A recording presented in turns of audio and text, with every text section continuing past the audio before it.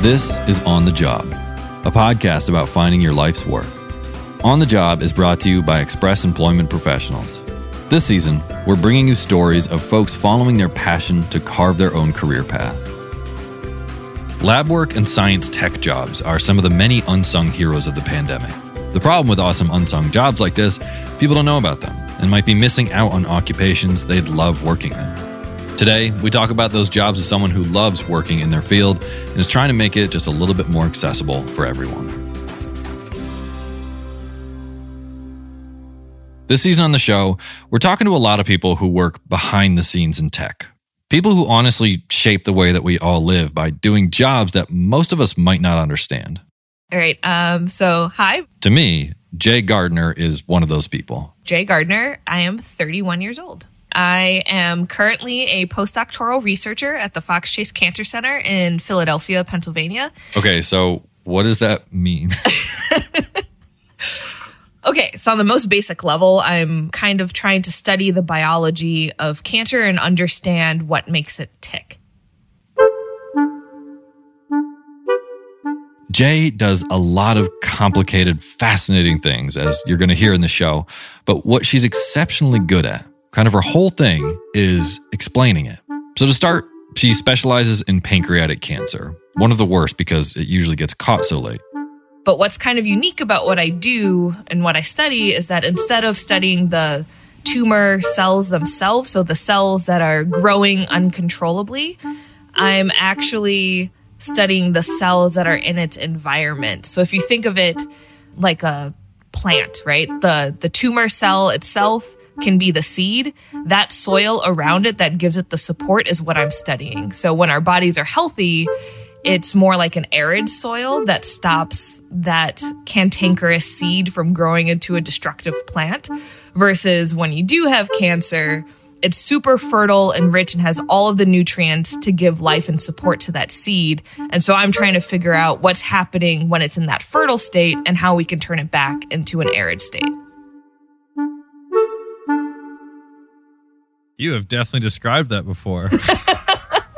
That was amazing. Thank you. Like you just made something so confusing make sense to me. Talking with Jay, she immediately feels like that science teacher you really wish you had in high school. And I think what makes her so good at teaching is how enamored she is with learning, because that is her job. Yeah, and it's kind of great when I think about it, because how much I wanted to go to school and just what I'm doing now, I just found a way to be in school for forever. Except now you get paid for it. Yes, now I get paid for it. Her obsession with school started early. She was a first-generation kid raised in Chicago. Both of her parents are from Belize in Central America. Her brother is 9 years older than her, and even as a little kid, Jay got super jealous every time she watched him leave for school. I didn't start school until I was 5, but then before that, I would, every day, put on my Minnie Mouse backpack and pretend like I wanted to go to school. And I'd go, "Bye, Mom, I'm going to school now," and pantomime opening and shutting the door, and to go to this school that I definitely didn't know where it was or how to get to, or even really have an idea of what school was like. It was just something that I really wanted to do. She eventually did go to school, and unsurprisingly, she loved it and was immediately drawn to science. I loved the puzzle aspect of it because I really like puzzles. Even just reading, I love mystery books and trying to figure out who the culprit is or who did it before I reached the end of the book. So it's all very much on brand for me to do science now. It was also at this young age that her eventual studies in cancer got put into motion, after she lost an uncle to colon cancer and watched another uncle and her father survive prostate cancer. So I started to kind of not fully understand what cancer was, but know that it was a bad thing and start to have these questions. I have an older brother and my dad and his brothers got cancer. Does that mean that my brother could get cancer?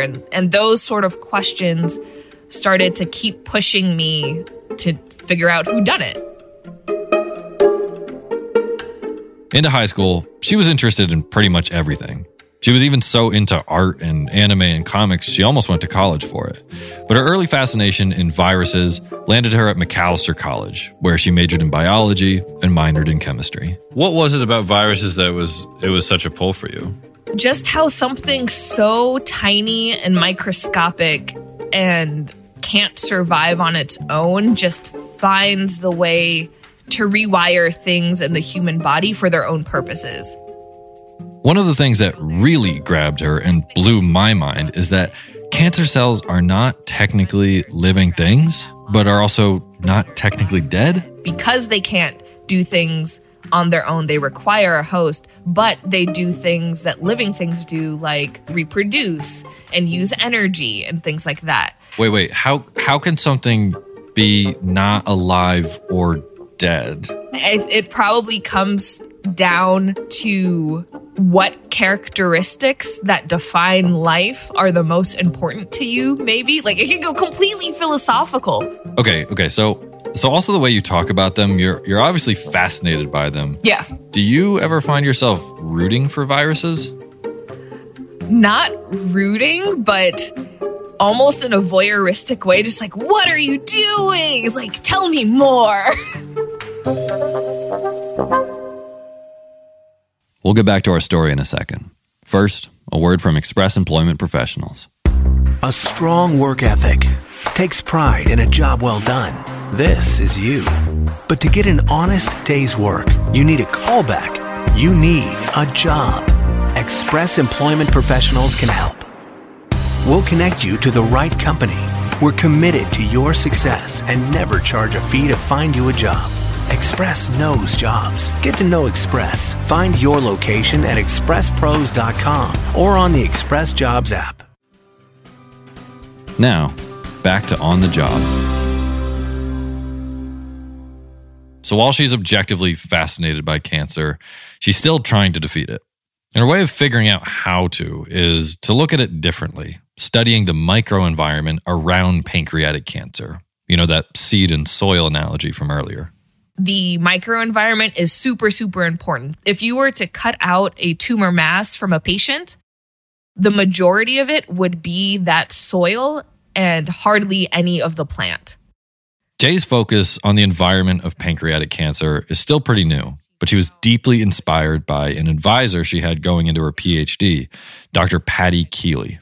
She revolutionized how doctors think of the microenvironment of breast cancer. But for her story, she had breast cancer at one point in her life as well. And that, I think, motivated her to studying that. And I think a lot of people that are involved in cancer research probably have similar sort of stories too.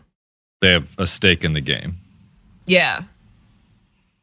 While Jay already had a stake in the game watching cancer affect her family as a kid, it got even more real when Dr. Keeley, after surviving breast cancer, was eventually taken by pancreatic cancer. It's almost like a badge of honor that I'm one of the final PhD students that kind of she put her seal of approval on to say, yep, you can get a PhD, like go forth and do something like with that. Passing the torch. Yeah. Yeah. That like I also get to do that and then research the thing that ended up claiming her life too, as in a field that she revolutionized. So sort of like in an homage to her as well.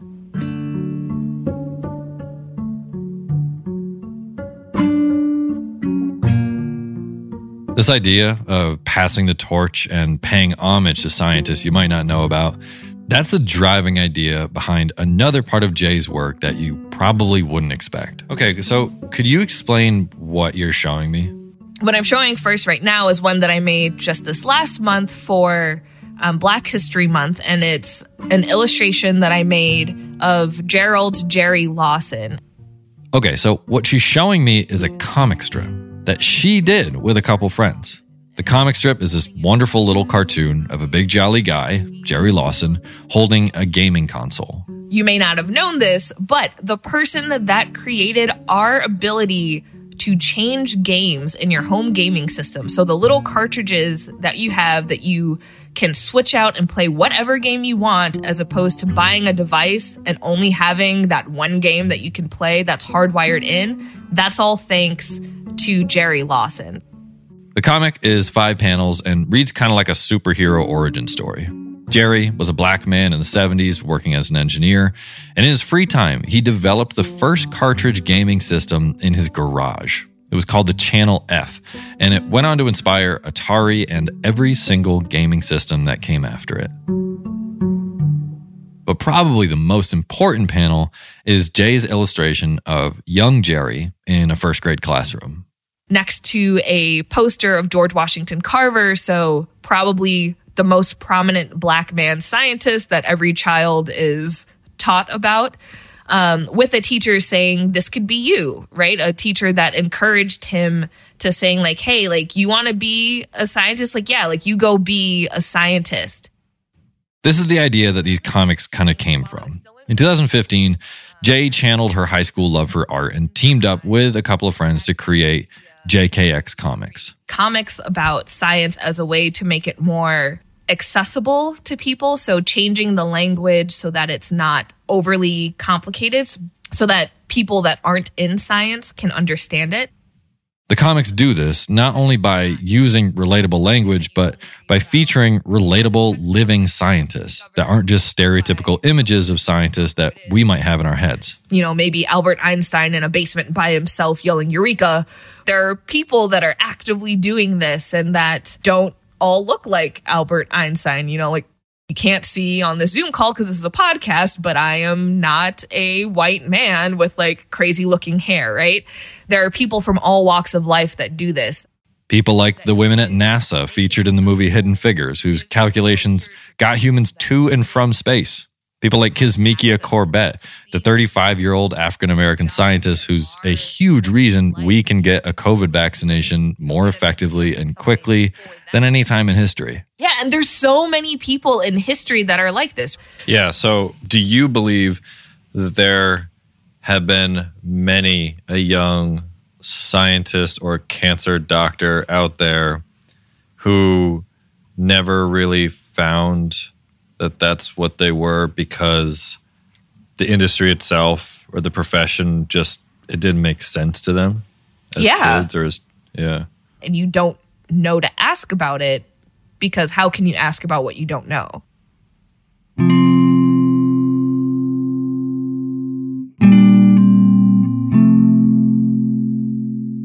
Now, 6 years after its founding, JKX Comics launched a successful Kickstarter campaign and will be a real thing in print. The heroes in the comics are PhD students and scientists working and breaking ground today, like the young scientist uncovering how microbes in a squirrel's gut is how they survive hibernation. Who'd have thought? That's where Jay is now, uncovering the unknown, day in and day out. Whether she's in the lab or making comics, she's asking the same question she did when she was a kid. Who done it? But maybe more importantly, about everything she does, her real pioneering is how she makes all the insane things that she's learning and doing easy to understand. Yeah. Well, I mean, like, communication, if you're going into sciences or chemistry, is not a big part of the education. It's or not. the learning process. And you're saying it kind of needs to be. Right. Yeah. I basically want to turn everything on its head in every way possible. For now, she's doing that by putting the things that fascinate her in comic form and putting it in front of young, curious people who probably also couldn't wait to go to school. People that, you know, may grow up and be like, I want to be a microbiologist and study microbes and squirrels, or Because I saw it in a comic. because I saw it in a comic, like, and there was a real person that did that and I didn't know that that was a thing.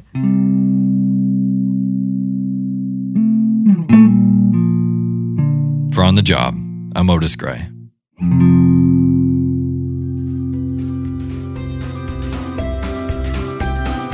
Thanks for listening to On the Job, brought to you by Express Employment Professionals. This season of On the Job is produced by Audiation. The episodes were written and produced by me, Otis Gray.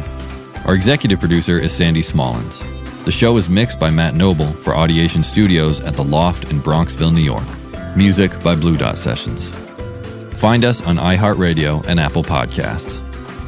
If you liked what you heard, please consider rating and reviewing the show on Apple Podcasts or wherever you listen. We'll see you next time for more inspiring stories about discovering your life's work.